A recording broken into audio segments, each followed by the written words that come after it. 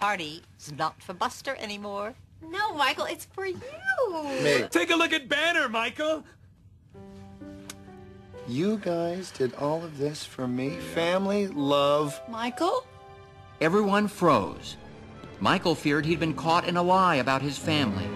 His family feared they'd been caught by a woman they clubbed, drugged, and left on a bench. It was awkward.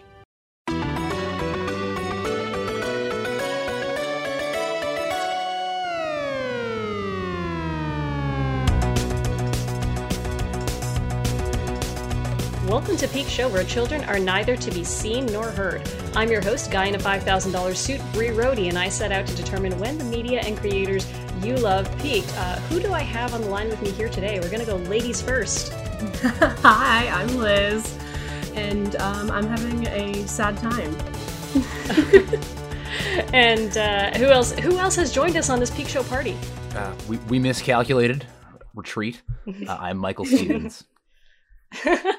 All right, and this is my first time ever having two hosts, and listeners might be wondering, what do Mike and Liz have to do with one another? Are they, co-hosts of a successful podcast together? Are they buddies? Are they a cool duo? No, they're just two of my friends because I put out a feeler and asked who wants to host my Arrested Development podcast with me, and they both said yes, and I love them both so much that I couldn't say no to either of them. So welcome. Both of you, welcome back to the show. Liz was the host of episode 3, So You Think You Can Dance, and Mike was the host of episode 2, King of the Hill. But I had you both here because we all love Arrested Development. We're white millennials, so, We can't have another personality. Yes. I mean, between podcasts and Arrested Development, that's about 90. We're maxed out. Yeah. Yeah.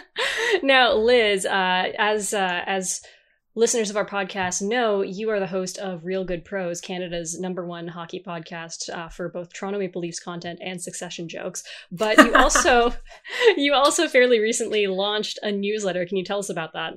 Yeah, so my newsletter is called What's Going On in This Kid's Brain. It's a Louis Tomlinson quote inspired because that's the other part of my personality. But basically, it's just random thoughts I have that wouldn't fit on a Twitter thread, articles I've read online, and tweets that I like. Yes, and like most of your stuff online, I believe that one you can find at Yano for sure at Substack, or .substack, yeah. Right? Yeah, exactly. Right. Liz has an extremely Canadian way of communicating. Hashtag branding. Hashtag branding. And Mike, what have you been up to since we last spoke about TV? Really, honestly, nothing. No, I really don't have. In terms of, I guess, creative projects that are on the way, I'm probably going to be starting a podcast next year, fulfilling the prophecy of all white males. But I know I'm actually really looking forward to that. It's going to be about the Venture Brothers, which is a show that if you've ever watched it, heard it, anything, it has a very intense but small fandom. And there have been several podcasts that have sucked. No disrespect to all of those podcasts that sucked. And I believe I could do better. So I'm going to put my money where my mouth is. And sort of to justify this Christmas present that I received of the microphone and such. So, those things. Now, since you've both been guests on the podcast before, I usually ask people, when did you peak? But what I'm going to ask you guys this time, I originally had what was the peak of your summer, and then I remembered it's November. So I think we're good for asking, what was the peak of your fall? So Mike, what was the peak of your fall? I guess the peak of my fall, probably, this is going to sound almost depressing, but Thanksgiving with family. We didn't really do that last year for, I don't know, some reason. I'm sure it's going to come up at one point or another, but it was huge for me to actually, spend time with family and be like frustrated and be like, why do we do this? You forget about how much of a hassle it is actually when you're out of it. So that was actually really good to get back into it. And I guess I painted my basement from I'm sorry if there's like a swearing prohibition on this show, but there is not. Okay, good. But no, my wife referred to the walls in the basement as shit brown, and that was very true. And it just finally got to me. So I guess 2 peaks. Yeah. I think it's actually great to get a chance to be annoyed with our families again. But the thing is, Mike, what do we always say comes first? Family. Breakfast. Yes. Liz, what was the peak of your fall? Well, I've decided that September counts as fall, and in September I went on a trip to Toronto and got to do a bunch of cool touristy things, go to a Leafs game, and see the lovely host Bree. So that's why I was invited back. It was very patient. You guys waited for me at the bar for a really long time because I was a money-hungry bitch who decided to teach that night. But I don't know. Technically, closing on my house does not count because I closed on my house September 15th. However, I actually think the peak of my fall, I'm going to say it was... Now, again, I can't emphasize enough, we're all white people here. I'm a white woman sitting on my floor wearing a cardigan. It was All Too Well, 10-minute version, Taylor's version, Sad Girl Autumn version, recorded at Long Pond Studios. .pdf.final. I think, yes, Mike, your lovely wife, she absolutely won Twitter with that one. You know, that was really funny. It actually bugged me because there was like a Josh Gondelman tweet that had like, I don't know, 70,000 favorites or whatever, right? And it was essentially the same one. Like it was a little bit different, but like, you know, I will stick up for my wife that I think she is funnier than someone else on the internet. Good for you. Your wife is, yeah, most women are funnier than others. She'd have to have a sense of humor to stick around with me. Oh dear. We love you, Rachel. Come on the pod soon. So as you may have guessed, because we have explicitly said it, we're talking about Arrested Development today, beloved Fox series that if you split into two parts, you could argue is a flawless series. If you just kind of do some self Men in Black memory erasing, you could argue is a perfect series. Now, Mike, when did you first get into Arrested Development? What's kind of like your journey with it been like? I don't want to say a day one, but I probably did watch the series premiere. It was really, I think it was just on, and they had a very sort of big push at the start. Of course, it didn't actually get the support, and it bounced around on weekdays and from the weekend and stuff thereafter. But no, I was watching the first season in 2003-04 when it was coming out, and then I went to university, which made it harder to kind of coordinate that. But I eventually would have watched the reruns when I got the opportunity to, and absolutely loved it from the start, and thought it was too funny for me at the time as an older person watching it and being like, yeah, no, this is a joke every like 2 seconds, and then there's visual jokes, and then there's audio jokes, and then there's replay or recalls as well. So yeah. You, like me, were obviously both big Simpsons fans, and I think Simpsons and being a fan of that from a very young age primed me for like really appreciating joke-a-minute stuff, and then like kind of concurrent jokes and like rewatch value, like especially when I think of the Bill and Josh years of The Simpsons and how there's always a sign gag and always a background joke. But yeah, very similar humor. Liz, what was your journey with Arrested Development? I feel like I'm about to make you both feel old because I started watching it when I was in university when the 4th season was coming out. So it was kind of plastered all over my Netflix. And it was one of those shows that it was, okay, why do I keep seeing screen grabs from this specific show, like on Tumblr and on Twitter, like what is it all about? So I jumped in when the 4th season came out. I watched the 1st, 2nd, and 3rd, and then I think I got one episode into the 4th and went, oh, no, thank you. I eventually went back and watched the 4th season. I never got around to the 5th, but the first 3 seasons I've rewatched. I think it's one of my most rewatched shows besides like something that I was actively watching on TV, like Friends or something like that. So, Liz, if I may... Kat is out of the bag. We all agree that the show ended after the 3rd season. Yeah. Okay, cool. All right. Yeah. I mean, no, absolutely. Sunrises in the east, stuff like that. No, again, okay. This was like my first, for this show, was like my first time like revisiting the 4th season. I just went, oh, I think I got like halfway through and I was like, I gave it the old college try. I don't need to do anymore. For those listening at home, by the way, when Liz said that she was in university when the 4th season came out, Mike turned into a pillar of sand. Yeah, I was trying to do like a bit of a melting, but also like crumbling. It was I'm sorry. It was a veritable chicken dance of an impersonation. It's the kind of thing where, like, Mike, you're not that much older than me, and I'm not that much older than Liz, but I think it's like a decent, like, you would want to space siblings this far apart. So yeah.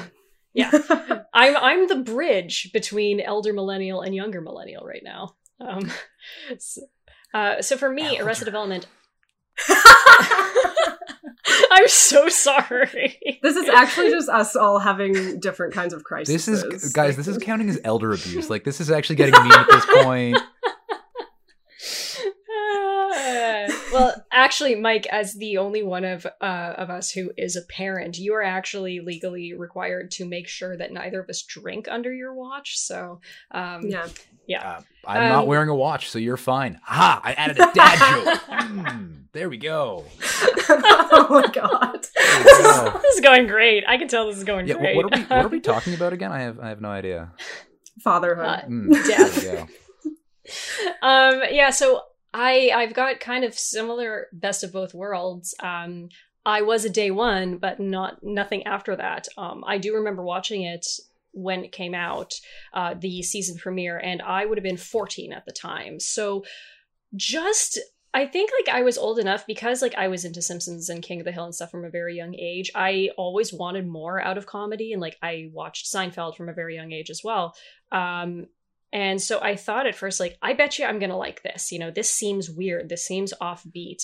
But I think still at 14, it wasn't quite clicking for me. Like, I didn't really appreciate why a lot of that stuff was funny.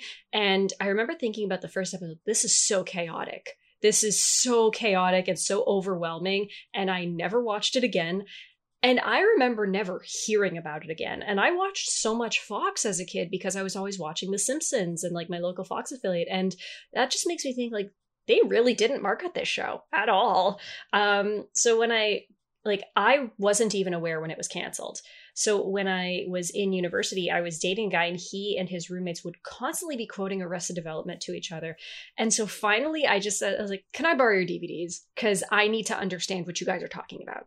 And because that's the thing, it is probably the most like gifable, quotable show. Yes, I say GIF for our generation.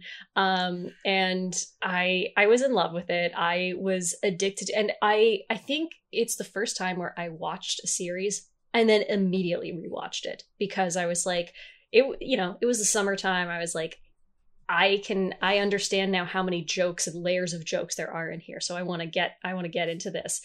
I was nervous from the start when they said there was going to be a 4th season. I was like, don't like this. Don't want you to mess with it. Like, we ended on such a good note. And I even think of the book Stuff White People Like. And it specifically said white people like Arrested Development because it was canceled before it could get bad. And for context about me, Arrested Development Season 4 was released when I was on a trip to Jasper, Alberta, to climb mountains with the guy I was dating at the time. And on that trip, we accidentally mixed our phones up because we had the same phones, and I found out that he was cheating on me. And I was devastated, and I couldn't leave because the rental car was in his name and all that. And that night I was like, okay, I'm going to just sit here and I'm going to watch Arrested Development and I'm going to take my mind off this. This is going to make me so much happier. And I was so frustrated with the experience of watching Arrested Development. And I'm like, well, TV's not bringing me pleasure. This trip isn't bringing me pleasure. I watched Girl with the Dragon Tattoo that night instead because that was more pleasant to me. That's not You should write that out and send that to everyone that was involved in bringing Arrested Development back and make them feel a little bit of shame. You made me. I found watching Rooney Mara go through what she went through in that better than watching that fucking season. So I abandoned it after like 3 episodes and then did not think about it for a while. And then in, I think, mid-2015 was when I got a job working for an entertainment trade that was specifically covering the streaming industry. And so I would get a lot of press screeners, and I think by 2018, I had transferred to another magazine, but I was still getting the screener sent to me. It was also the one way I could watch Hulu originals in Canada. And I got screeners of Arrested Development Season 5, and I was like, oh geez, I guess I better finish watching season 4. Watched the chronological version that they'd redone. Didn't help. Did not help. And then I watched season 5, and that was before, because I got the screeners, that was before the tambour of it all got released and unearthed. And I did not like season 5. I didn't find it as frustrating as season 4, but it's just I didn't laugh at it. I almost never laughed. I will say the ending and the reveal that, spoiler alert, Buster Bluth killed Lucille too. That was pretty great. Mm-hmm. I liked that. But everything else, I thought, like, it was the kind of thing, Liz was saying this about the like not being able to get the cast all in one spot for season 4. Like, if you can't do that, take it as a sign that you shouldn't do this series. If you can't get Portia de Rossi for every episode, because she is essentially retired by then, why are you doing this series? So, well, money. They were paid yes. a ton of money by Netflix. I mean, I'm not like what? Let's face That's it. That's why people do things. Let's face it. That's probably one of the real reasons why the show, like, I think the nicest thing you can say about the first 3 seasons, or not the nicest thing, but one of the many nice things you can say about the first 3 seasons is that it's lightning in a bottle. You have all of these people who are not yet at the zenith of their creative powers, but are just getting there. You have journeyman actors and actresses who are coming in and out and sort of like redefining their careers. To say nothing of the creative side of things, or like offstage stuff. And then they all became megastars. They became unaffordable. And then 7 years passed between 3rd and 4th season. It doesn't work because you change the format. Then you try to re-edit it, and then you go back. Like it ultimately, if you wanted to do a 5-second sound clip of what the problem is that it was lightning in a bottle. You can't recapture it. Yeah. Would you say that the actors were not yet at their peaks? What?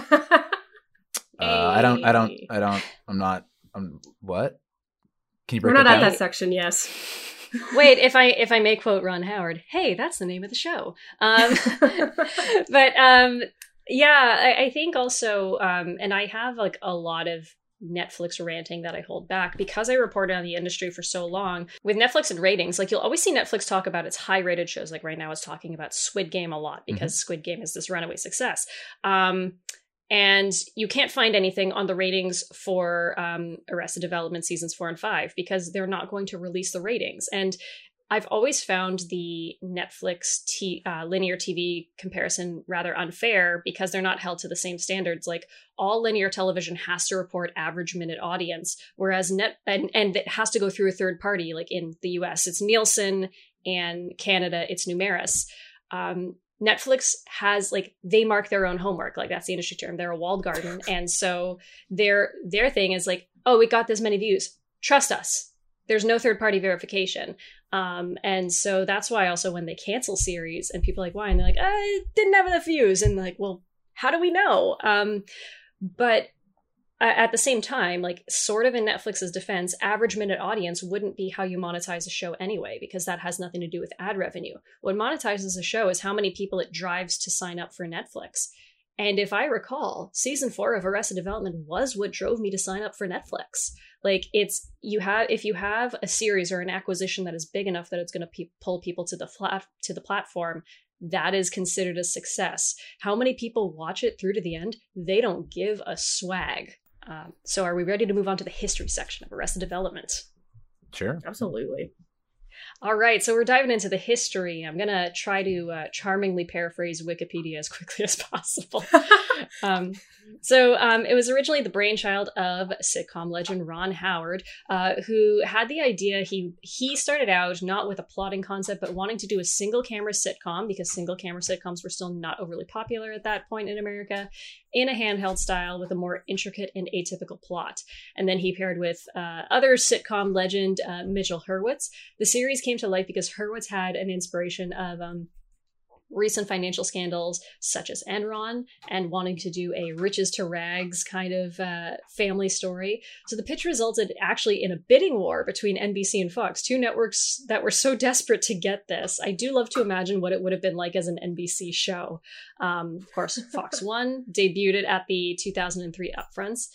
Casting for the show was apparently very straightforward. Aaliyah Shawkat was the first to cast, and apparently Job was the hardest to cast. I really do love picturing, like, who else could have been Job? But Tony Hale, Michael Cera, Aaliyah Shawkat, and even Will Arnett were such, like, relatively unknown actors at the time of their casting. They were all working actors, none of them household names. And I think of, like, all the people that became the biggest stars from Arrested Development, Will Arnett has to be, like, the one whose career was most helped by that series, because he's everywhere now. May I share everywhere? May I share my tenuous connections to Will Arnett? Yes, as a way please. to break up the history. Okay, so I have two. They're really great. The first one is that my hairstylist when I was younger was a wonderful Swiss man named Andre Cugnet. And he used to cut Will Arnett's hair. And yes. So I the same hands that touched his glorious hair in Widow's Peak dealt with mine as well. And even more nebulously connected, Will Arnett was kicked out of Lakefield, which is a relatively prestigious private boarding school in Ontario, and my sister was as well. So it's sorry, not kicked out. Asked not to return. For the audience at home, I was doing the bunny ear quotations there. I was gonna say, Mike's sister, if you are listening, please don't sue Peak Show. We cannot afford it. I can't even afford to pay guests. I can't even afford to extend this call. Join our Patreon ad. I have no Patreon. What can I give you? What I loved when I was looking up, like, their filmographies before Arrested Development was, it said about Michael Cera, he voiced Brother Bear, an anthropomorphic bear. And I'm like, thank you. I needed to know who Brother Bear was. Every time I remember that Michael Cera was Brother Bear, I have like a full body reaction, because I watched Brother Bear all the time as a child, and then I'm just like, oh god, you're the guy from Superbad. Like, I can't connect those two things in my head in any way. I know Brother Bear is like a wholesome, G-rated family movie, but in the hands, quite literally, of Will Arnett, that would have been a much worse character. That would have been a much worse puppet of Brother Bear. if I can just add that in. Yes. So weirdly enough, I mean, besides Jessica Walter, who was already sitcom legend, and I knew her from the Dinosaurs because I was cool like that, and Jason Bateman. Probably the biggest performers cast on it were David Cross, whom I mainly knew as a comedian, but I also knew from his role in the terrible Scary Movie 2, and Jeffrey Tambor, who were originally only intended to be minor characters, and the audience loved them so much that they ended up being in every episode. So the series was noted for a lot of its unique, at the time, elements. They shot on location. They shot HD at 24 frames per second. Again, like, that's normal now. It was not back then. The elaborate cutaway gags, deep meta humor, but ratings on the show, never good. In season 1, it had an average of 6.2 million and was the 120th most popular show in the US. Again, I can't emphasize enough, if you were pulling in 6.2 million in Canada, you'd be renewed forever. It was even its core demographic, which was 18 to 49, it was 88th among that. So it was bad, folks. Went down in season 2 to 6 million, to the point of the season being reduced by 4 episodes, which we all know worked its way into the plot. And the third season posted the lowest ratings yet, which ended in Fox cutting the episode order to nearly half, 13 episodes. And the last 4 episodes were not only shown in a 2-hour time slot, they were pit against the Winter Olympics closing ceremonies. Like, what a bigger middle finger to a show. And the finale received 3.43 million viewers, which in Canada we call a pretty good episode of Big Bang Theory. By contrast, it was a critical darling. Gillian Flynn of Entertainment Weekly called it the best show of 2005. In 2012, it was rated, again, Entertainment Weekly, number 2 in the list of 25 best cult TV shows in the last 25 years. In terms of awards, the first season received 7 Emmy nominations and 5 wins, including Best Comedy Series, Directing in a Comedy Series, Casting, Single Camera Editing, and Writing. Second season received 11 nominations and 1 win. Third season received 4 nominations, and Jason Bateman has also won a Golden Globe for his role as Michael Bluth. Following its cancellation, Now it was a hit on DVD. That's like how the legend goes. I've never found the numbers for how many DVDs it sold. I'm assuming that I don't think it's a lie, but I was just upset that I couldn't find numbers for how many DVDs were sold. Again, aging myself here, but like every college dorm, every house that I was at, there was at least the season 1 DVD was somewhere there, and often on screen. So yes, I think I knew a guy who in our dorm had a little toy stair car on his windowsill, and at the time I only knew like the first episode of Arrested Development, so I knew what that was from. But after that, I was like, oh, I should have made out with that guy. So that's all you do in dorms. Is use like, you like the same TV I like, let's make out. Oh, that's what you do. Sorry. I didn't know. I thought you just sat there awkwardly. My That university too. experience was a little different. It wasn't shows you liked. It was giant posters of Breaking Bad and being like, do you get the point of Breaking Bad? Do you get the like whole like Walter's bad? No, you don't. Okay. Well, but when he let's just puts not on acknowledge that. when he puts on the hat, he becomes a bad guy. Oh right, sorry. Yeah.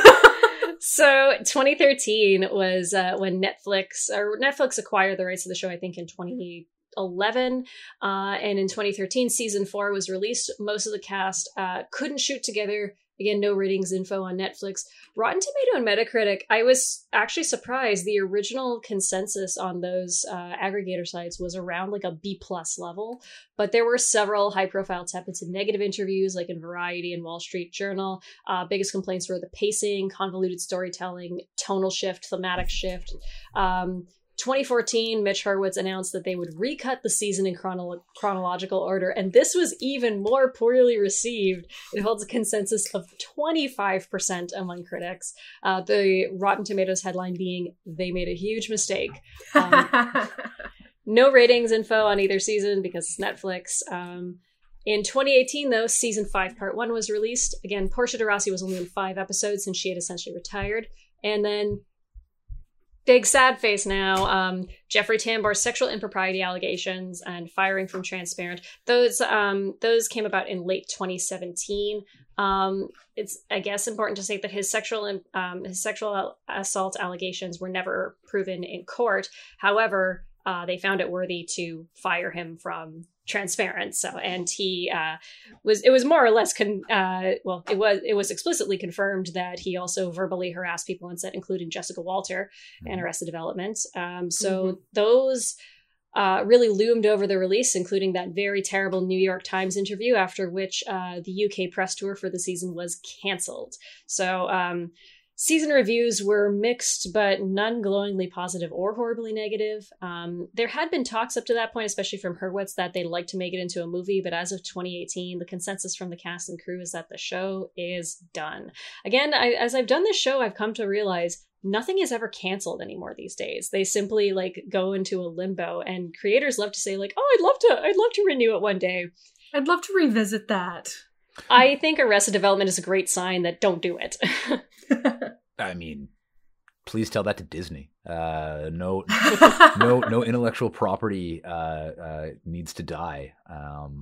Are there any good examples of shows that have actually like come back for like a reboot or renewal and did well? Like the X-Files reboot was okay, but it didn't have to happen. I can't think of any off the top of my head. Most of the time I don't engage with like the reboots or reuniting and stuff like that, because like it's done. You know what I mean? Especially if it's something like Arrested Development that was like gone for a while. It's like, no, like that's cold in the ground. We don't have to dig it back up. Like I've made my peace with that. I have closure. I don't need, like, there's no overlying plot things that I'm missing out on from Arrested Development. I can think of one thing that is really good when you reboot it 10 years later. And I will simply say that it's All Too Well, Taylor's version, 10-minute version, Sad Girl Autumn version, recorded at Long Pond Studios. Are you being sponsored by Taylor Swift? Taylor, give a bitch some money.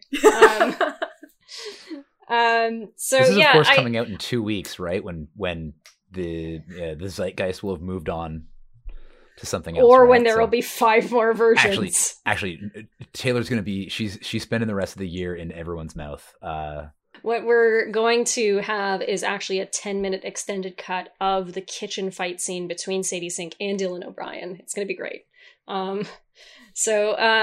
I mean, Liz, you even pointed out that in like the opening scene of season 4, it's so distracting that Michael Cera is just so much older, and they do make a pretty good joke about it. Like, it's a good joke, but like even Portia de Rossi's look is distracting to me because like people age. Like Michael and Joe look fairly similar.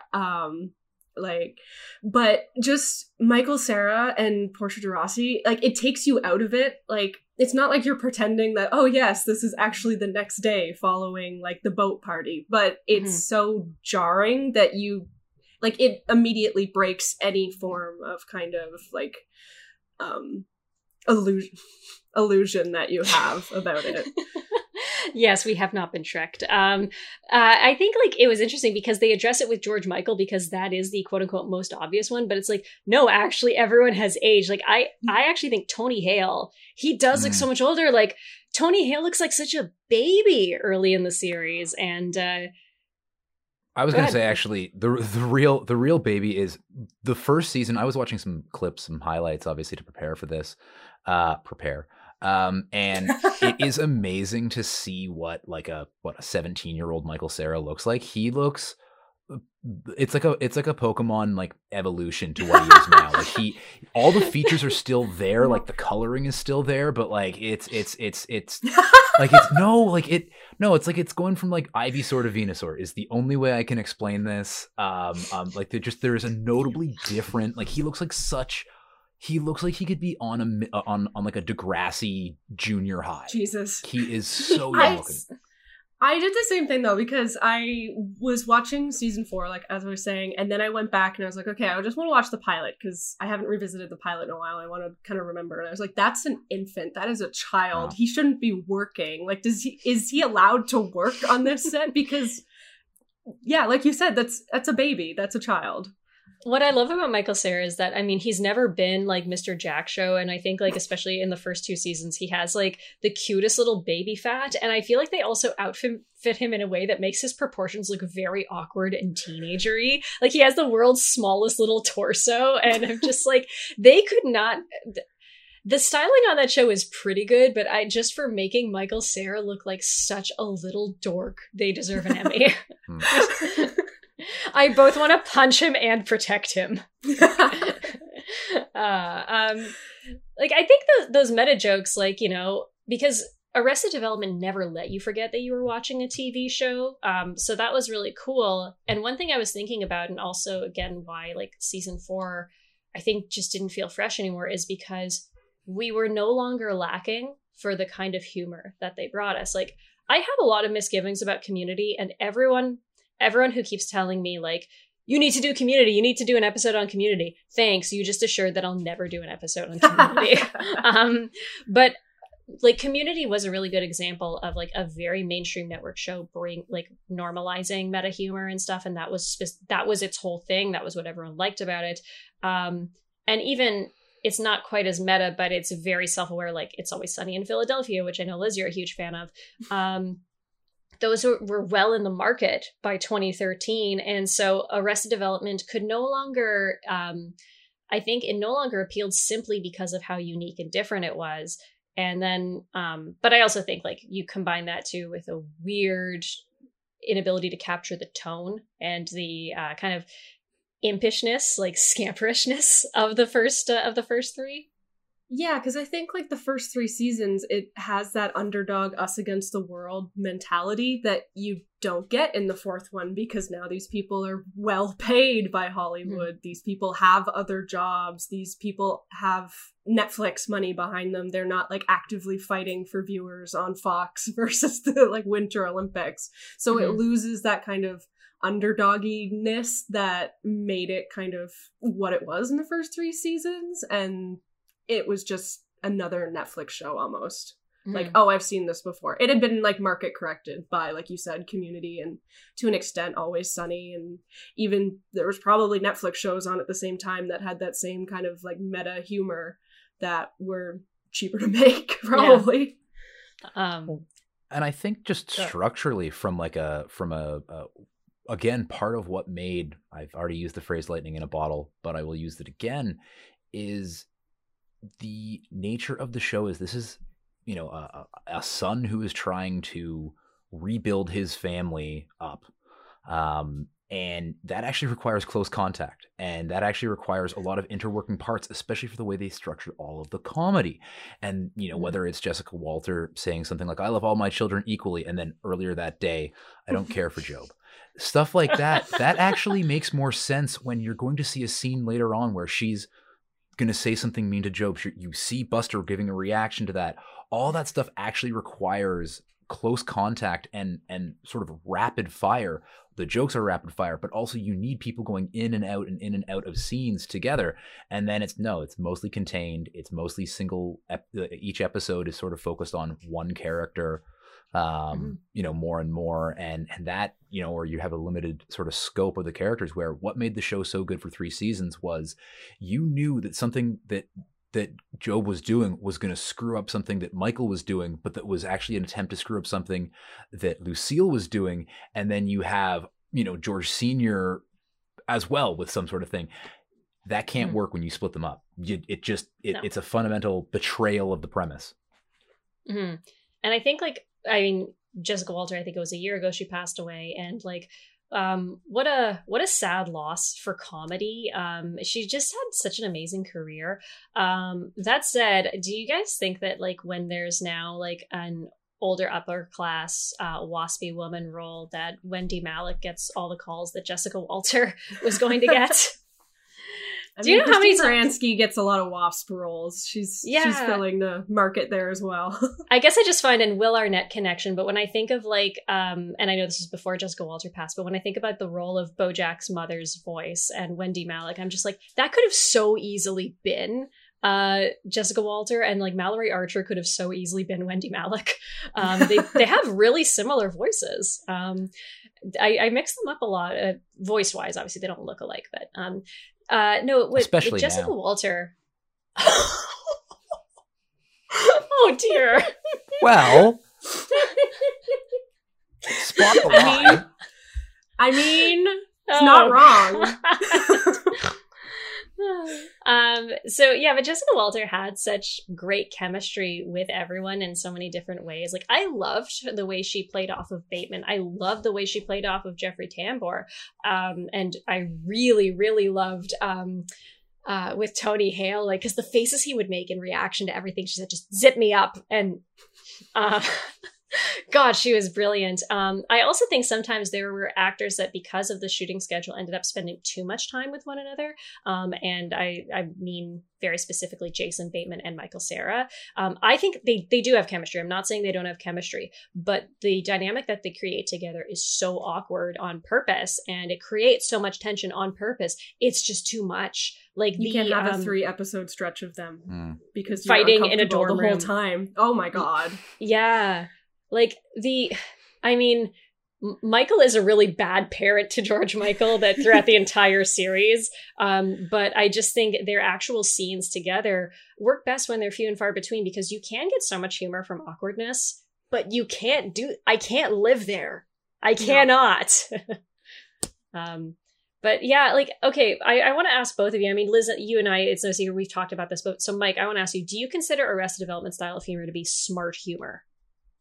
Oh, absolutely. Absolutely smart humor, because it relies on timing on the micro and macro sense, I think is the way to describe it, in that you obviously need the right cadence and the delivery of the line at the right time with the right pause, all of that, you know, Jessica Walter probably being the best example of that. But then you also have these structured jokes that they slow play out over the course of a season. You know, Loose Seal, you know, that's that arm off and all of those things. I will never touch my son's hand again. You know, all that's like that. that takes so much work to do that it's not Peter Griffin falling down the stairs, right? It's not it's not, I don't know, just saying buzzwords, just saying, oh, molecule, and then the laugh track for Big Bang Theory sounds like it's that there's 50,000 people dying of laughter there. The show is truly, I do believe, smart in that sense. They're not portraying smart people, but the humor itself is smart. Mm-hmm. So my take is a little maybe controversial, is that I actually don't find the jokes themselves quote unquote smart at all. I actually think Arrested Development does have extremely broad humor, but what is so unique and special about it is that you take these really simple, really broad things, and the efforts that they will go to drag them out and take the longest road and sweatiest road to get there. And I've been really critical of sweaty humor and sweaty bits on this show. Ew, sweaty bits. Never let me say that again.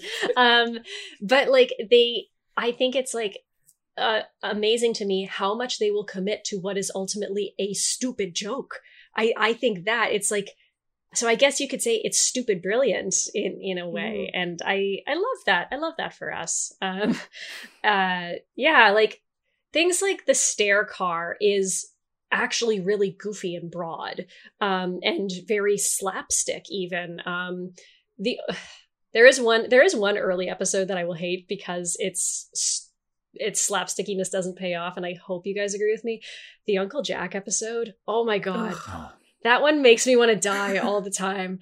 I hate to say it. He seems like a lovely man. Martin Short is not funny. I don't care for him at all. So you know how I was talking earlier about connections to Will Arnett? Martin Short is actually Mike's uncle. How dare you? Actually, Jiminy Glick is his uncle. Yeah. Oh, tell me about. I'm not even going to try to do the impersonation. No, but he is a very close family friend, and is actually one of the nicest and funniest people you will ever meet in person. He can interact with you for 30 seconds and do a spot on impersonation of you that it is staggering. It's amazing. But no, I think more accurate. Oh, go ahead. Oh no, I was just gonna say, I understand that not a lot of people necessarily like his comedy. That's what I was gonna say. My father and my aunt might get really angry at me if I were to agree. But no, I mean, he actually in person, wonderful soul. Oh, he seems like a lovely man. That's the thing is there are certain people that I'm just I'm glad you're famous. That one clip of him on the talk show when the interviewer fails to remember that his wife has passed, and the way he had it's a heartbreaking thing, and just the smile on his face. I'm like, oh, you are such a nice man. But I just find the Uncle Jack episode too gross. I mean, I have softened on a little bit. I have occasionally held my cat up like this and go, it's just something the bunny does do when you shake. But yeah, that episode is a lot, capital A, capital L, a lot. Yeah, that's exactly what I was going to say. It's just a lot, and it's a bit too much for me, but I respect what they were doing. Yeah.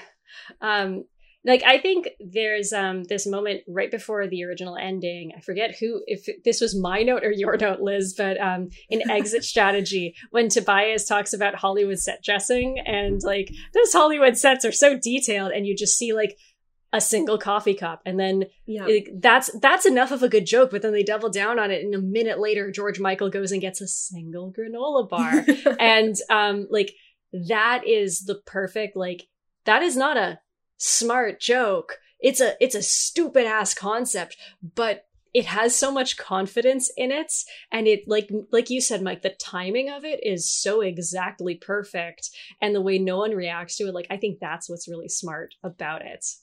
It's almost it's not necessarily smart humor in the sense of they're making any social commentary kind of thing with their jokes, but it's smart in the way that they execute the jokes.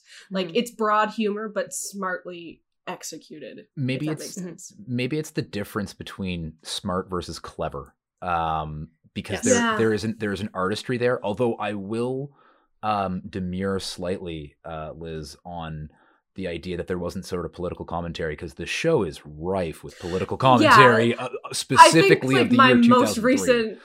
my most recent experience with like political commentary is I like just revisited like Charlie has an abortion or wants an abortion, so it's just like so in my face in that way. But no, revisiting and all the like war commentary, especially like when Buster but I also is think running that the drone. we talk about the age thing, and I think that might also be a huge thing with watching it. You know, like Mike, you watched it at the time. I watched it a little later. Like Liz, you watched it a lot later. It was, I think, one of the few scripted things that actively went after the war in Iraq. Yeah, that's fair. Because by the time I was experiencing it, like everything was talking about the war in Iraq, and everything had commentary on it, or was at least addressing it in some way, or was being like, yeah, exactly, like addressing it in some way. So it wasn't necessarily like it didn't stand out to me because I didn't watch it in the original run. So I was like, oh, this is old hat, like making fun of the war in Iraq. Been there. Well, and also, go ahead, Mike. Oh no, please go ahead, Brie. Well, I was just going to say that in pop culture at the time, we were still in 2003 pretending that the war in Iraq was a good thing. Like, my mom is a white boomer lady, so she likes American Idol, and you watch American Idol at that time, and it was it was all like every season had to have a veteran on it, and they did a cast recording of "God Bless the USA" and shit, and like we were still so pretending that the war in Iraq was a good thing. And so that, like, by the time I was in school, there was a little bit more criticism of the war in Iraq. But in 2003 to 2006, that was extremely hard to come by. And so, yeah, Arrested Development was extremely, they did jokes about the fact that, because everyone knew that the WMDs weren't there. Everyone knew that. But I don't recall anyone else doing jokes about it on Fox. Like, oh no, everybody else. I mean, I think if you want to get a great sort of glimpse at what the zeitgeist really was for My Country, Right or Wrong, which is where America was in 2003, is that there is a supercut of the Disney Channel's. They're interviewing like Hannah Montana. You've seen this? Oh my god, this is. I lived it. But that was what was being fed to me as a child. It's so crazy seeing Miley Cyrus and like Shia LaBeouf being like, "I love that I can show my individuality by wearing this America pin." And it's like, I just believe freedom of expression is like loving the flag and America. And you're like, this is the creepiest thing in the world. So even having a joke that like maybe the Bluth family was constructing homes for Saddam Hussein was super subversive, and like that the CIA was involved, that is a level of cynicism that was not really allowed in Bush Jr.'s America at that time, in many pathways.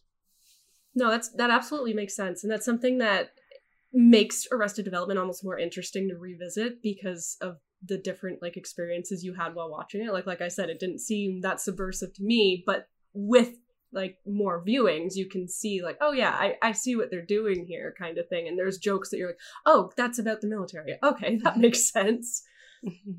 At-risk male youth, that spells army. So I have a fun question, and Mike, are you a big fan of It's Always Sunny in Philadelphia? Oh yeah, absolutely. Okay, so I'm excited to hear both of you guys' opinions on this. What had better royalty-free music, Arrested Development or Sunny? Arrested Development. Yeah, I think I agree. There's I really love the kind of wacky mute trumpet fighting music that they used a lot. That was one of my favorites. But that said, I feel like what Sunny did was it actually took very recognizable tunes. Like a lot of the tunes that they used were tunes that had been used often, or they were actually somewhat well-known pieces. Like some of those were pieces in like my grade 1 piano workbook that I played. And I think it made them into It's Always Sunny tunes. There was Liz, you will absolutely know this. There was an episode in like season 2 or season 3 of Dance Moms when they did a dance, and they were using Sunny music, I think, or maybe it was Sims music. Oh my I forget, god! But yeah, I need to go back and review that because that's a perfect intersection of my interests. I'm thinking now it might have been Sims music. It was one where they were dancing with a giant spoon. But oh, I do remember that dance. So yeah, now I'm gaslighting myself. I'm now just picturing a bunch of Karens yelling at their kids because I'm just assuming based on the title, the premise of Dance Moms is that there are awful dance moms. Yeah. Absolutely. Guarantee your wife is familiar with this. Yeah. Beautiful work. Yeah. But I'm now just picturing a bunch of like 8-year-olds, dancing to Dayman or anything like that. That's a fantastic in a nice little silver outfit. I mean, like Frank's Little Angels or whatever. Yeah. Like that's what they were dancing to. Yeah. Yes. It was beautiful routine, very touching. Oh God, I love Danny DeVito. Never, you know what? They took Jessica Walter from us. Do not take Danny DeVito from us. We need our short king. So okay, there, I really find these days saying like, oh, this didn't age well is like the most easy, like lazy thing you can say about something because nothing ages well. Like I have to even I'm delete not so aging much well. stuff. So the Rita arc. I used to say like in my 20s, I would say like, oh, this hasn't aged well. Like, it's less than 20 years old. Like it wasn't necessarily tasteful back then either. But I don't know if Arrested Development passed itself off as a tasteful show.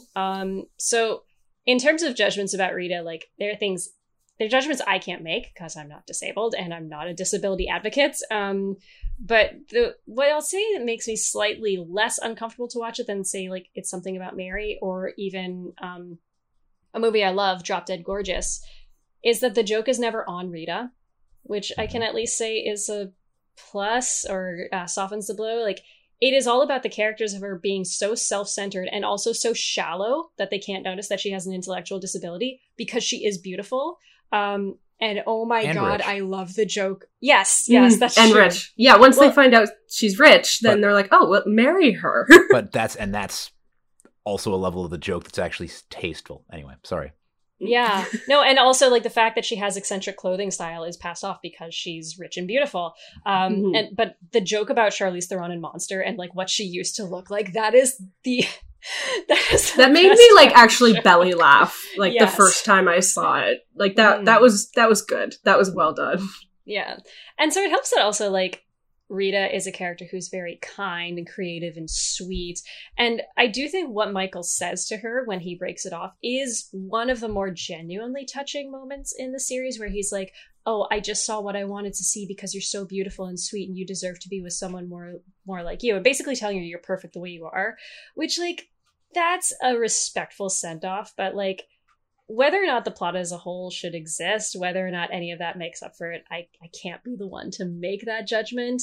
Because also, like, it gives me such complicated feelings because there are few words that I hate more than the R word.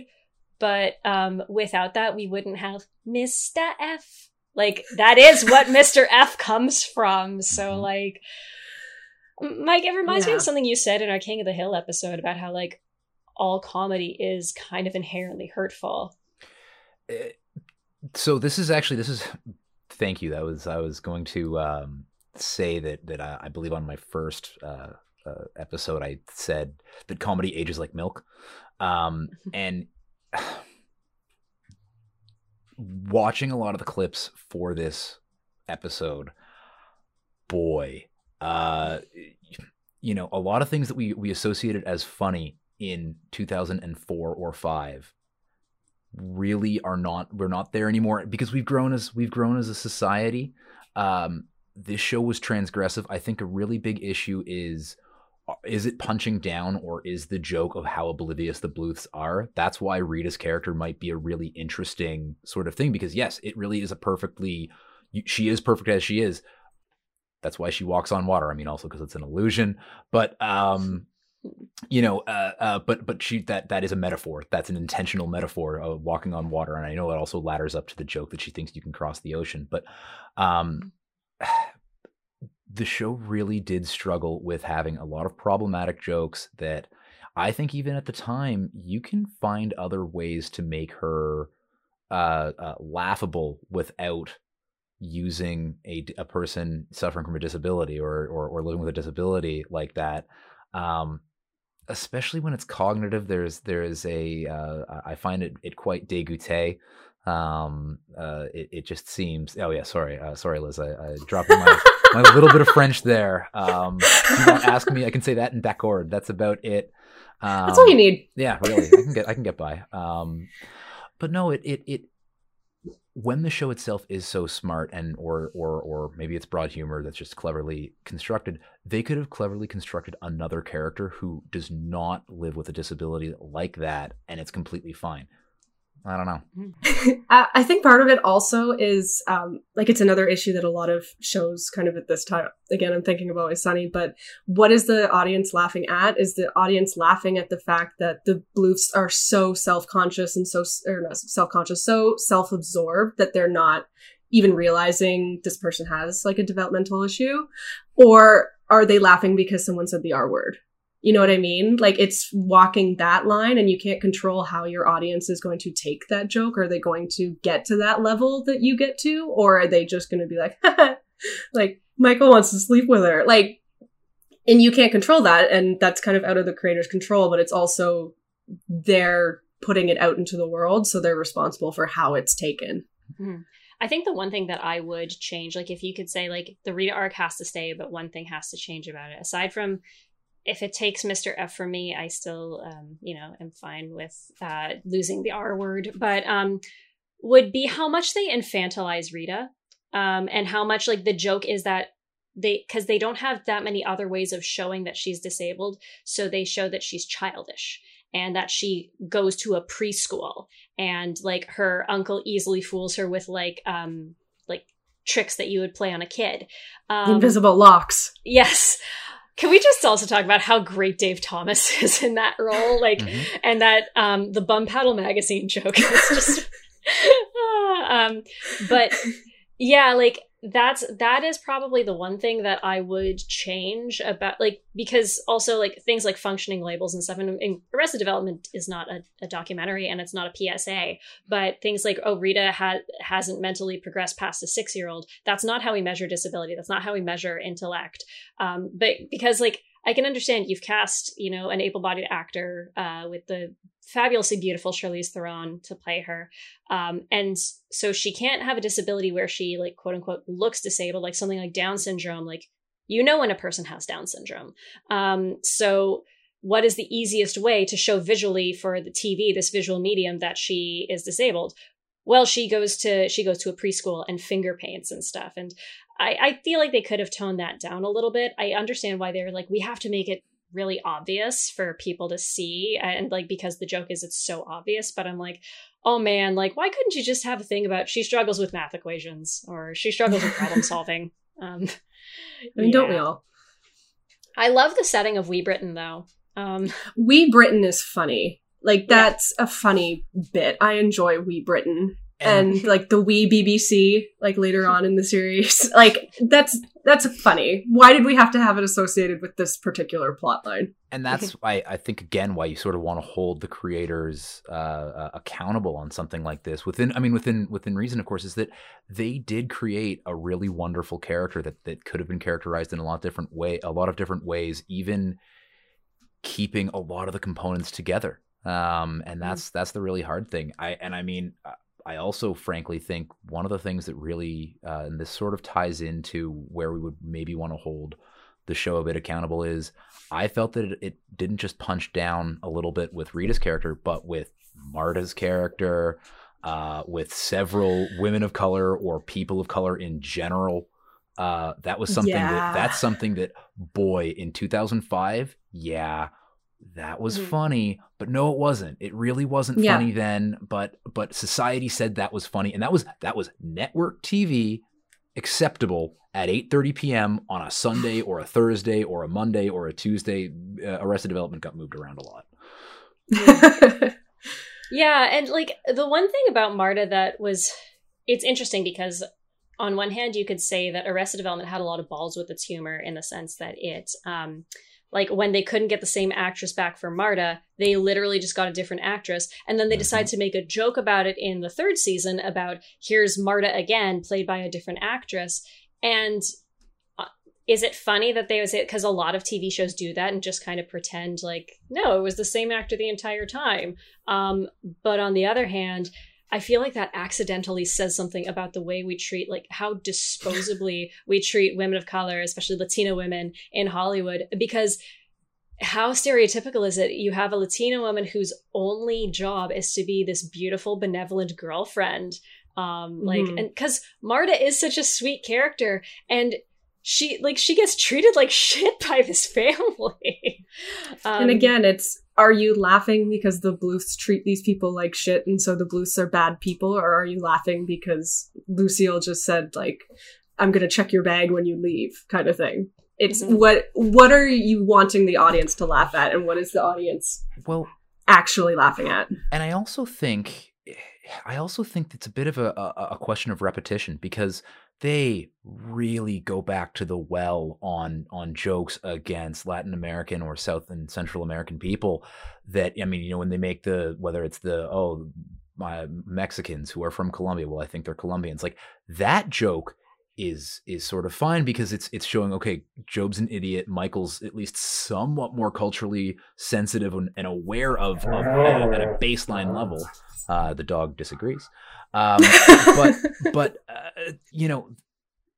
the fact that it's repeated, there's the joke of Lucille asking everyone, thinking everyone's a waiter, like, that's playing on stereotypes in addition to she's a terrible person. That joke, I think, transgresses from being, Lucille's awful, and to why do the writers keep going back to this well?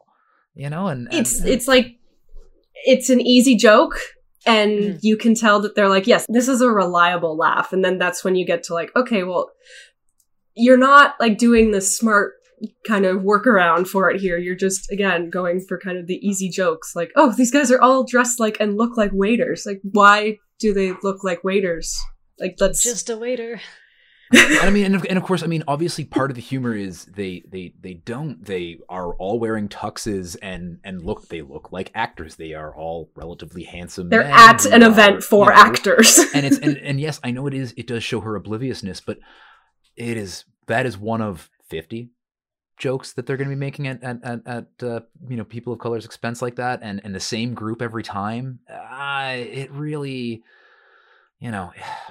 I find that to actually be something that really sticks out in a pretty brutal way. And then I also think of, and this one I think was a directly sort of offensive thing of they basically just, and this ties into the sort of the Iraq War angle as well. They really just play into the Arabic language sounds angry, like Buster choking on a moth. Yes. Yeah. Which was like jokes that my fellow fourth graders were making in 2003 kind of thing. It's like you'd expect that you'd expect that out of South Park in its earliest seasons, not what was considered to be one of the cleverest shows of its era and ahead of its time. It might have been ahead of its time, but certainly not there. I'll also add that I think they were the only Black characters were in very supporting roles, and I get it. It's a movie, puppet. Or it's a TV show. Yes. Oh, I was gonna talk about Franklin. You didn't react, Job. Because Franklin is at least, again, it's another good example of we are laughing because Job has no idea how to relate to Black people. However, the show also has no idea how to relate to Black people because the only prominent Black characters are Carl Weathers playing a very funny and exaggerated version of himself and not at all a likable version of himself. And I was thinking, like constantly looking for free food and scamming Tobias. Yeah. The only character I can think of who is a Black character who has some autonomy and is mildly intelligent is Ice the Bounty Hunter. Who is actually one of my favorite characters, but he's on 2 episodes. And also he is hypersexualized by Lindsay, and I get it, she hypersexualizes people, but when you combine that with the character that Terry Crews plays in the 4th season, that's really all Black men are just always hypersexualized on the show. So yeah, it's which is a long-standing problem in Hollywood. Yeah. In general. Also to circle back to the especially treatment of Latino characters. I was revisiting the New York Times article, and one thing they did is pat themselves on the back for their kind of satire of the Trumps and the Build the Wall arc in the 4th season. And it's like, okay, you're going to like congratulate yourself on this, even though if we revisit this entire show, we can point out like all of these jokes that you're making that would probably land with this specific person you're targeting. And so it's like that almost like cognitive disconnect of like, no, we're making fun of these people. And it's like by doing what they do. Mm-hmm. So I was going to say this for my last note, but actually this is such a heavy topic that I'll make it my second last note. Since we're talking about that New York Times article, I feel like we got to talk about the Jeffrey Tambor of it all. And like, this has come from, I loved Jeffrey Tambor. I was always so excited when I saw him and stuff. And the New York Times piece, though, that covers it, like, I have nothing new to say about Jeffrey Tambor. I'm glad the guy hasn't worked really since it happened. I mean, sucks that he was pretty much at retirement age anyway, and I hope he enjoys his millions and his fucking peaceful retirement. But like, I won't pretend that I didn't find him to be a delightful and talented actor, but just the way the New York Times piece handled it, like, man, I think I joked with Liz, everyone needed physiotherapy after that to pull their feet out of their mouth, because that piece does not look good on anyone, but especially Jason Bateman. And it was pretty clear that at some point, like, some of the guys were trying to deflect out of awkwardness. Like, Will Arnett, I said to you, yeah, I'm Will Arnett bringing up like, oh, I keyed Jason Bateman's car one time. Ha ha ha, can we move on, please? Like, yeah, obvious deflection there. Yeah, because like anyone else, you could say like, I guess if you ask me, like, if someone that I worked with had just been accused of improprieties and whatever, and like I'm on stage with them and I'm trying to promote shit, I might try to say something that is a bit safe or whatever. But the fact that Jason Bateman went like double down, like, I wouldn't do another season without you in it. And then you have poor Aaliyah Shawkat, who is the only person to stand up for her gangy and saying like, no, it's not appropriate just because it's common, or just because, like, I forget what her wording was, but like, oh, like there's no excuse for it, basically. And it does make me wonder if, like, because I know that Aaliyah Shawkat is much more progressive, and she was like a very longtime friend and ally of Elliot Page, and like he confided in her when he was coming out and stuff, and experiencing a lot of like trauma from the attention he received in Juno and stuff. And I do wonder if Aaliyah Shawkat, just like the reason she doesn't work as much as other young actresses her age is because frankly maybe she has a very low tolerance for bullshit. Maybe she speaks up too much. So like, good for her. What was the what did you say would be the name of the Gangy Revenge movie? Oh, yes. I think I said, like, Gangy 6, because I think they were on 5. So Gangy 6, Let's Kill Pop Pop. But then also the fact that Michael Cera was not in that interview, and he gave the most, like, weird quote where like, he sounded about as articulate as a hockey player, saying, like, yeah, I'd have to think about who I work with and stuff. But like Michael Cera in that whole situation was, and glad you two can both appreciate this, he was Grandpa Simpson walking in and out of the burlesque house. GIF. Like, just like getting away from this one. But yeah, like Jason Bateman is really good at playing a dick. And I'm starting to think, oh, maybe Jason Bateman is kind of a dick. I mean, he has that energy. Unfortunately, so much of it's really conjecture on our part on what's going on in terms of what the other cast members were doing. Frankly, it actually hurts. I mean, you know, I think it hurts the victims far more. That should go without saying, but I'm saying it anyway. This is something where not that we ever know anyone really, in an existential sense, guys. But with Jeffrey Tambor, this was a person who seemed wholesome and seemed like, you know, a fantastically funny person for 4 decades. And it turns out that they are terrible. And it turns out that a lot of people are willing to work with someone who is terrible if it means that they will get creative plaudits and money. And you know, that's also something where, you know, I'm sure contracts were already signed. I'm sure that things were already in production and in motion. But boy, I mean, it came out looking so poorly, and I think maybe in retrospect sort of tarnishes the 5th season of Arrested Development before it could even sort of fall on its own face. Mm-hmm. You know, well, that was part of the reason I never like made the effort to watch it. Like it would have been like dragging myself to watch it anyways because of the 4th season. But I was like, I have absolutely no interest in watching this because the New York Times article came out and I was like, I can't watch it in a way that they want me to watch it right now because and this is, you only have so many hours for, on Earth. You can support creators that don't have credible allegations against them. Like there's you guys like that is no, but I mean I honestly think that is something that more fans and consumers of media in general should keep in their mind, is that you do not need to support people who have credible allegations of like sexual misconduct or at barest minimum sexual harassment. You don't need to. You absolutely don't need to. There's so much TV, you guys. And if you happen to be a fan of a nameless Original Six hockey franchise, you don't have to be. It's true. You don't have to. You don't have to. But so about Jason Bateman playing a dick, though. So I have a bit of a controversial view because, like, one of the underlying pieces of humor in Arrested Development comes from the fact, and I'm talking about the first 3 seasons, that Michael does not realize how much of a dick he can be and how he's almost as selfish as the rest of the Bluths. However, I actually think they made him too much of a dick in season 4 and 5.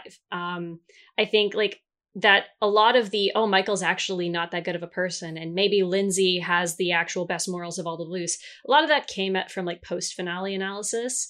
So by the time season 4 came out, they took him even when Michael was a dick in the original series, you felt bad for him because he was dealing with a very cruel family and stuff. And I think they took him past the realm of way past the realm of sympathy in season 4 and less so in season 5. But like, because I think of original things like with Nellie or the stripper at Job's bachelor party or the whole plot of My Mother the Car, or the way he lets Rita down. Like the whole series is about Michael does ultimately want to do the right thing. He just sometimes lets his selfish streak get in the way. But most of the time, he wants to do the right thing more than anyone else in the family. So one of the problems I had with season 4 is that the writers kind of forgot that Michael's supposed to be a little likable.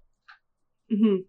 And they almost made him like so incredibly obtuse to it. Like I'm just thinking about the dorm and him being so convinced that they were gonna like vote out like George Michael's roommate kind of thing. And I was watching it and I'm like, I can't see like season 1 to 3 Michael doing this, because he would eventually kind of get the hint and be like, okay, I need to kind of let my son do this, which he did do a few times kind of thing. But they just like made it so heavy-handed, which I think is something that we think a lot of the like 4th and 5th season, is just how heavy-handed things were, and being like, no, you guys, like, Michael sucks too. Look, Michael sucks. Like, just push. Okay, I know. Like, I'm aware. I've watched 3 seasons of this. I'm not new here. Like, and you're just making it so much worse. Like, maybe these guys do deserve to lose everything. God. I actually think a real reason why it falls so flat is, again, because of the 7-year layoff. You could have a character development of over time, Michael has actually grown more like his family. And is more oblivious to things, and has actually sort of become crueler as time has gone by, because he actually, the last act of the last action he takes in the 3rd season is he abandons his family, right? I mean, aside from George Michael, but like they're going to head off with $500,000 and have some fun, head down to Cabo or whatever is the plan. But because there's been 7 years, you actually could have done some groundwork there of like, no, he's become a worse person over time. He has degraded. He has eroded.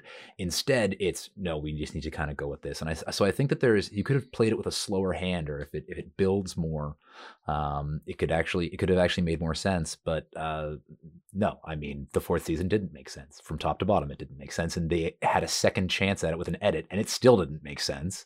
It almost made it worse. All right, so I'm so excited to get to the lightning round. The lightning round, my favorite segment. Again, apologies Apologies, because the lightning round of this past week's episode on Judd Apatow literally disappeared from our recording files. So now you'll never know what me and Kyle think about Leslie Mann and the Judd Apatow crew. You won't hear my various many feelings on Martin Starr ever. So I think we'll go in. We'll go in the order, since this is how it looks on my computer, of Mike, Liz, Bree in our answers. So lightning round, don't overthink anything, and have fun. Which Bluth child do you identify best with, Mike? Michael. Michael. Buster. I'm the youngest child, and I am very attached to my mom. So yeah, I will shamelessly say I identify with Buster. Okay, Mike, who is your favorite guest star or celebrity cameo? Is it? I think mostly because of the verbal repetition of it, but Scott Baio as Bob Blah Blah, Blah Blah, Bob Blah Blahs. Mm-hmm. It's too much fun. Mm-hmm. Mine is Amy Poehler as Job's wife. Mm-hmm. Especially because right now on TikTok, it's the like, I'm in love with your brother-in-law. You're in love with your own brother.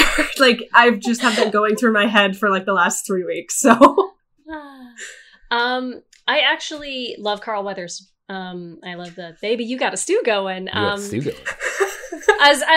scummy as he is, he's so charming and he's so cute in it. Like, I love him. Yeah, he's great. What's your favorite GIF? Sorry, could you say it correctly? Thank you. Okay. I mean, a magician named Gob. I think I'm overthinking it, but I've made a huge mistake. Let's be real. I've made a huge mistake. Specifically the hospital one. Oh no! Wait, maybe no. The mariachi band. No, the mariachi band one. That's the best one. That's a good one. Yes.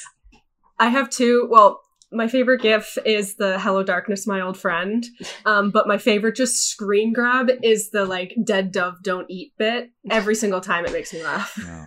You know, I worked in an office pre-COVID for almost 10 years, and every single time I brought a bag lunch, I wrote "Dead dove don't eat" on it. I can't believe neither of you said "I don't care for Job."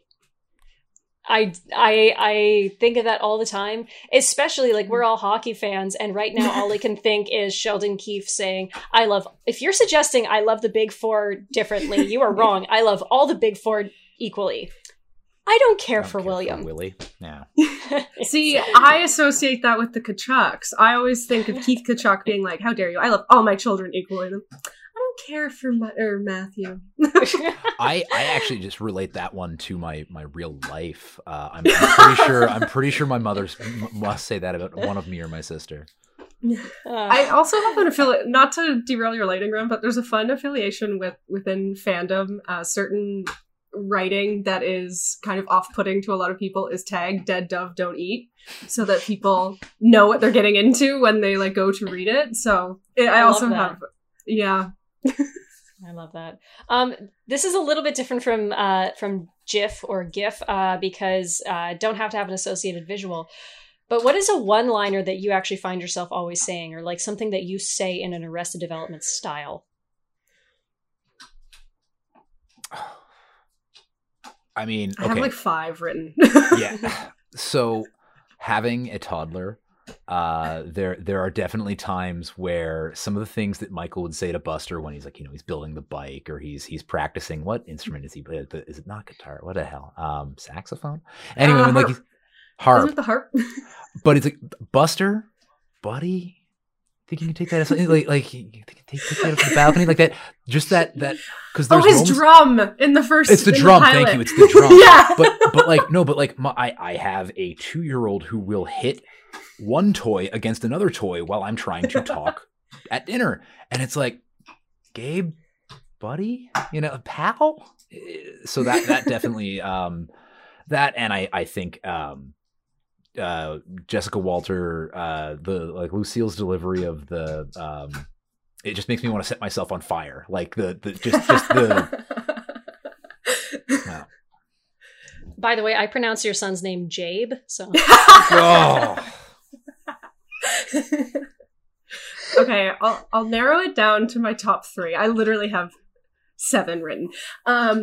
Constantly just her. I like whenever there's a new leaf, just her, really.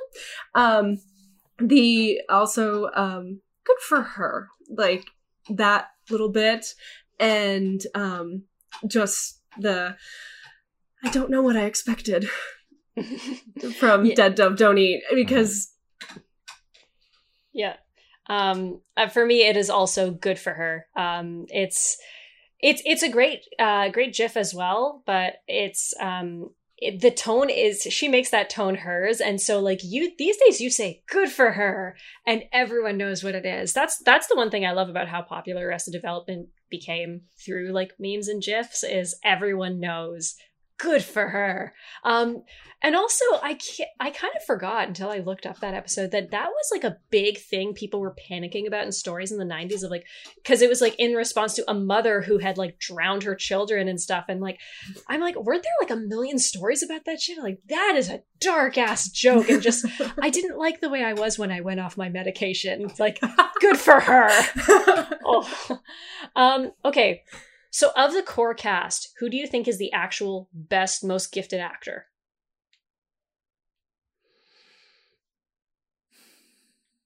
I mean, I'm going to go with Will Arnett. That's my answer too. Because he had roles, whether it was in like Blades of Glory, where that's a dumb broad comedy. I mean, like a comedy that's dumb and broad, not anyway. But I mean, playing, whether it's being in Batman, whether it's being in Ratatouille, he is hilarious. And what was so great was delivery, the theatricality, like the fact that he has, he didn't know what a professional magician would behave like. So that's why he's got the knife in his teeth. Like that was an ad-lib sort of thing. But then he would also play very serious, and he would look deeply in the camera, and the deadpan of that voice is just perfect. Yeah, I think Will Arnett as well. Just also, like you said, being Lego Batman, the narrator for the Leafs doc, the hormone monster on Big Mouth, and BoJack Horseman. Like, not to overuse an internet joke, but like he has the range. Like he can do it all. Like he's dancing with a knife in his teeth, and then he's making me cry over a horse man. Centaur? So I will say that unfortunately I do think the best actor is Jeffrey Tambor. Like, I think he is a gifted comedic actor. However, because this is a Jeffrey Tambor negative podcast, my second choice is David Cross. I think David Cross is one of the best comedians of the 2000s. And everything he says is funny. I also like his voice that he does as Tobias. It makes a line that shouldn't be funny. Like, I thought that was a home fill. Like, just, he really understood Tobias and made it his own. And so, I love David Cross so much. Okay. Which Jessica Walter role do you like better? Mallory Archer or Fran from the Dinosaurs? Mallory Archer. Yeah, Archer. So while probably Archer, but I need to give some love for the Dinosaurs. That was actually such a good show. I don't know what streaming services the Dinosaurs is on, if anything. You probably have to pay for it on Amazon Prime or something. I don't like paying for shit. I think you need a time machine. I mean, there's a good way to find it that you can use on the internet legally. So legally. I love legal things and following the law. Didn't I bring up torrenting episodes or like streaming episodes illegally on my last episode? I feel like this is a recurring theme for this podcast. No, you never brought such a thing up, Mike, because it's a law-abiding podcast. Why would you do that? Oh. I watch everything on streaming services that I pay for. Yes. Someone pays okay. So, separate, I guess, from celebrity guest cameos or whatever, but who is your actual favorite minor or recurring character? Ooh, I mean, you know what? Liza Minnelli as Lucille too. Is that too big? That's too big. I mean, she's great. She's amazing. She's fantastic. A lot of things that happen around her are so funny. Actually, you know what? It's because it's problematic, but Dave Thomas is also really great in season 3. But that He's also might be too amazing. big. Ah. All right, well, let's have Liz bring in some insight on your favorite minor character. So my favorite minor character is Dr. Fishman, just because the reactions to his like super literal diagnosis or super literal discussions of what's happening to the patient, just the reactions that the rest of the cast give just make it so much better. Yeah, he's all right. And Lucille trying to attack him is something that lives completely rent-free in my brain. So like him just existing is funny to me. I love Anne. I love Anne so much. She does this cute thing where she has an egg and then she squeezes mayonnaise in her mouth. Folks, you cannot see it, but we all just did the man egg pantomime. Oh, that's actually man. Jason Bateman's best acting in the entire thing, is his disgusted look at that. Or like the look in Michael Cera's eyes, just like the fact that they created a character who is so like disgusting and awful, and Michael Cera does not see it. And I think Mae Whitman kills it in that role. Like, I do feel bad for her as well, because there's so many jokes about how ugly she is and how frumpy she is and how big she is, and like they really go out of their way to make her look bigger than she is and uglier than she is. Her singing too makes me laugh so much. So yeah, she is my favorite minor character. Least favorite minor character.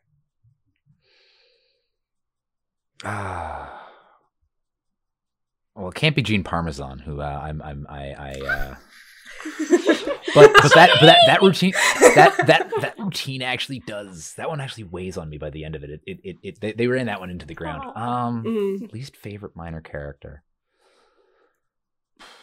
I honestly I can't think of one that I truly hate. I'll be honest. Most of them have at least a little bit of value to them, even in just like one scene. Let the record state that Mike is generous. So I love Judy Greer, and I wish she was in everything, but Kitty irks me. So I know she's supposed to be like irksome, but I just can't do it, even though she gives me like my favorite scene, which is the drinking competition, where you have the guy in the background being like, she's mixing! But that character, when she kind of like disappeared, I was thankful for it. Oh man, I will disagree on that, because I too think Judy Greer should be in everything. I do think we get the exact right amount of Kitty. I think anything more would have been too much.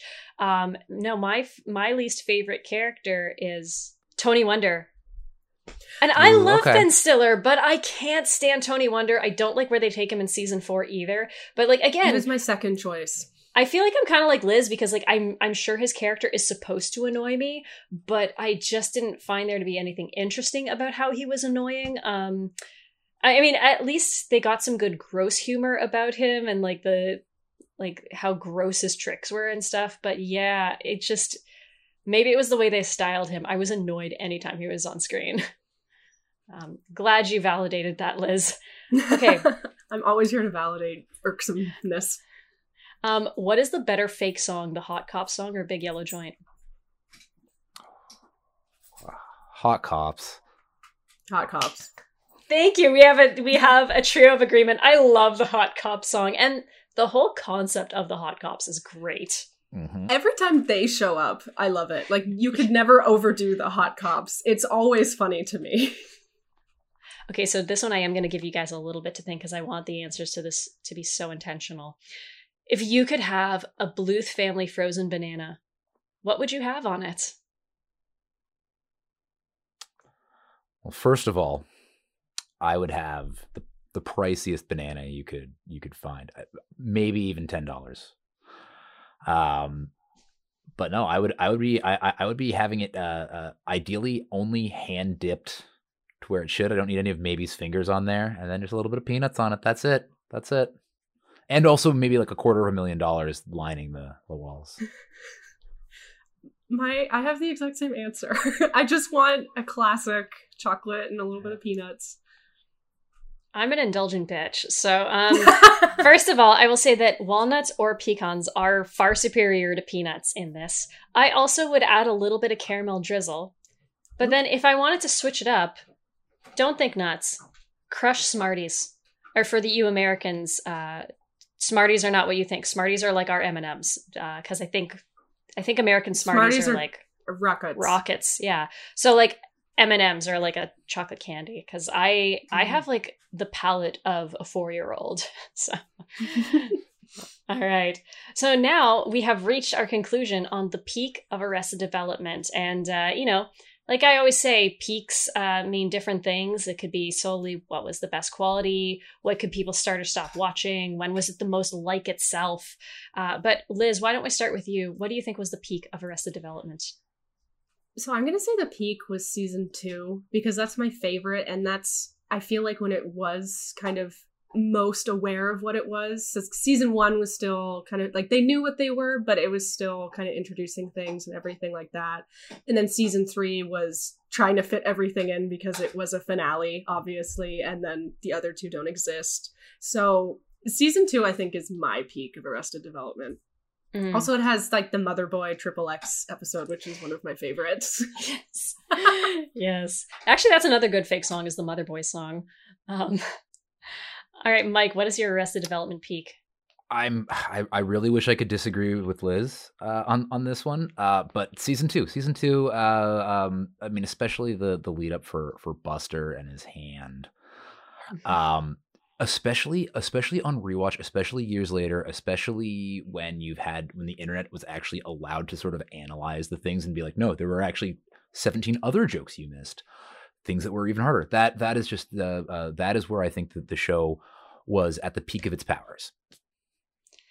So I'm also going to say season 2, but I'm going to get more specific. I'm going to say 2 different episodes back to back at a particular time in season 2 were the absolute peak of Arrested Development. And that is episodes 11 and 12, Hand to God and Out on a Limb. Out on a Limb is the first one, and then Hand to God. And those are first of all, it's the one where Buster loses his hand. And I do feel like that is a great place where you can draw a line in Arrested Development. There's pre-Buster losing his hand and post-Buster losing his hand. Because, man, they get so many great jokes out of that. But it featured, to me, I consider it the peak because it's everything that Arrested Development should be. You've got a great recurring guest star with Julia Louis-Dreyfus, who all you have to do is listen to the Seinfeld episode to understand how I feel about her. Marry me. And it's also it's both an intricate plot and an idiot plot, because it's a plot where 1 million people are lying to each other, but also you have so many people who are being so stupid and just miscarrying everything that, I think it's kind of a perfect sequence of episodes of Arrested Development. So I love Out on a Limb, Hand to God, and that little mini arc in the second season, I think is when Arrested Development is at its peak. So now, if you were to meet someone who is new to Arrested Development, like, what do you tell them about how they should watch it? Like, and would you, I think very importantly, would you tell them to stop after the 3rd season, or do you feel like they need to watch the 4th and 5th? Liz, go ahead. Okay. Honestly, I was thinking about this last night. I would tell them to start with the pilot, because I think that those first 3 seasons you can watch like consecutively. You don't have to give them like the top 3 episodes. Also because like because they gradually decrease in episodes, it's not like it's this super long haul where it's something like Friends or Seinfeld or like something that ran for so long. There's so much to work through. And I'm not a completionist in any way when it comes to media. So if you don't want to watch the 4th or 5th season, don't feel like you have to. I think that watching the first 3 is fine. You're not a bad person, or you're not missing out on anything, I don't think. I mean, Netflix won't get your money. Think of Netflix. No. Please won't someone think of the poor Netflix. I mean, this is always a problem on podcasts, is when the guests agree with each other. But no, let's fight. No, but Liz is completely right here. You start at the pilot and you go until the end of season 3, because that is a complete story. There are plenty of shows that exist that you can enjoy that, like, I mean, The Simpsons. I haven't really watched anything religiously past season 9 or 10, and even the things that are past there are a few episodes, like a Bart Star or something like that. You can give up on a show if you feel that there was an era that was the best of it. I think the one piece of advice that I would give with Arrested Development is maybe if you're like folding laundry or you're having like some sort of deep text chat with a friend, maybe that's not the perfect time to watch Arrested Development, because it is a show that you really want to have your eyes on the screen at all times, if at all possible, because you will miss, if you look down for a second, you might have missed 3 jokes. Yeah, like there are certain shows that I can watch. Like the last time I was really sick was when I got my second COVID vax, and I was like, I want to watch a comfort show. I want to watch Arrested Development. No, you can't enjoy watching that show sick or hungover or anything. Like it's a high maintenance show. It's kind of like a needy dog. What are those like? I don't know. I don't know what that's like. All right, so guess. So why don't we start with Mike? Plug your stuff or tell us where people can find and follow you. Oh yeah, I mean, you can find me on Twitter. I cannot escape that hell site. It is a. It is a. Hello, darkness, those are, my old friend. But it's really mind forged manacles in this case, because I do it to myself. But you can follow me on Twitter at by Mike Stevens. That is Stevens with a PH. The correct way to spell Stevens. There's like 40 of us. Don't follow the other Mike Stevens. We hate the other Mike Stevens. No, he's a nice guy. I'm trying to create conflict. I actually ran into him at a screening of Endgame, and he was like, "Hey, are you Mike Stevens?" And I'm like, "Yes." Oh my god! And he's like, "I'm Mike Stevens," and I'm like, "Okay." So this is what it feels like when doves cry. Yeah, exactly. No, but it was no. He's a nice young boy, and it was just very funny that one Mike Stevens from Hockey Twitter found another Mike Stevens from Hockey Twitter. Not even just Hockey Twitter, Leafs Twitter specifically. True. But yeah, you can follow me at by Mike Stevens, and in the new year, I will have a podcast out about the Venture Brothers, which is a show that you should all watch. Not just because I will then be able to speak to you guys on a relatable level, but because it's one of the funniest shows ever made.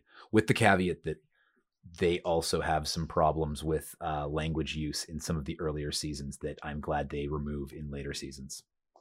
Mm-hmm. All right, Liz, plug your shit.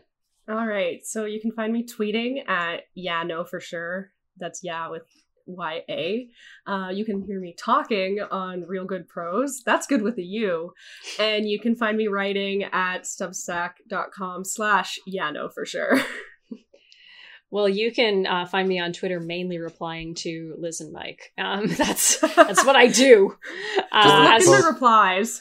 Yeah. Or both at the same time. Yeah. I have always been and will continue to be your host, Bree Rohde. You can find me on Twitter at Breganism, which is veganism with a BREE.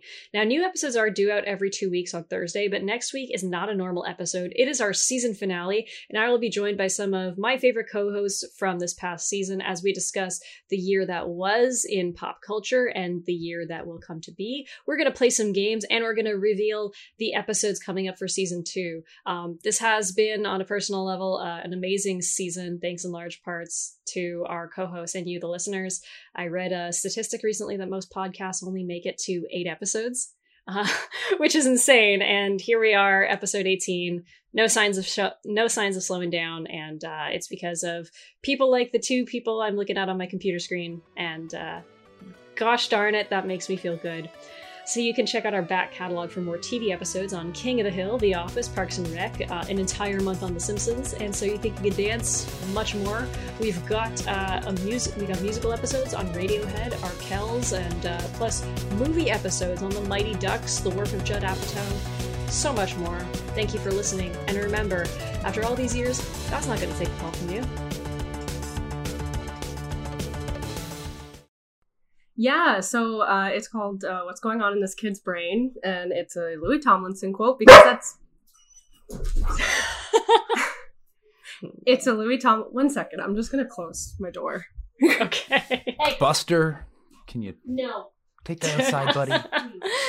You can't do that outside.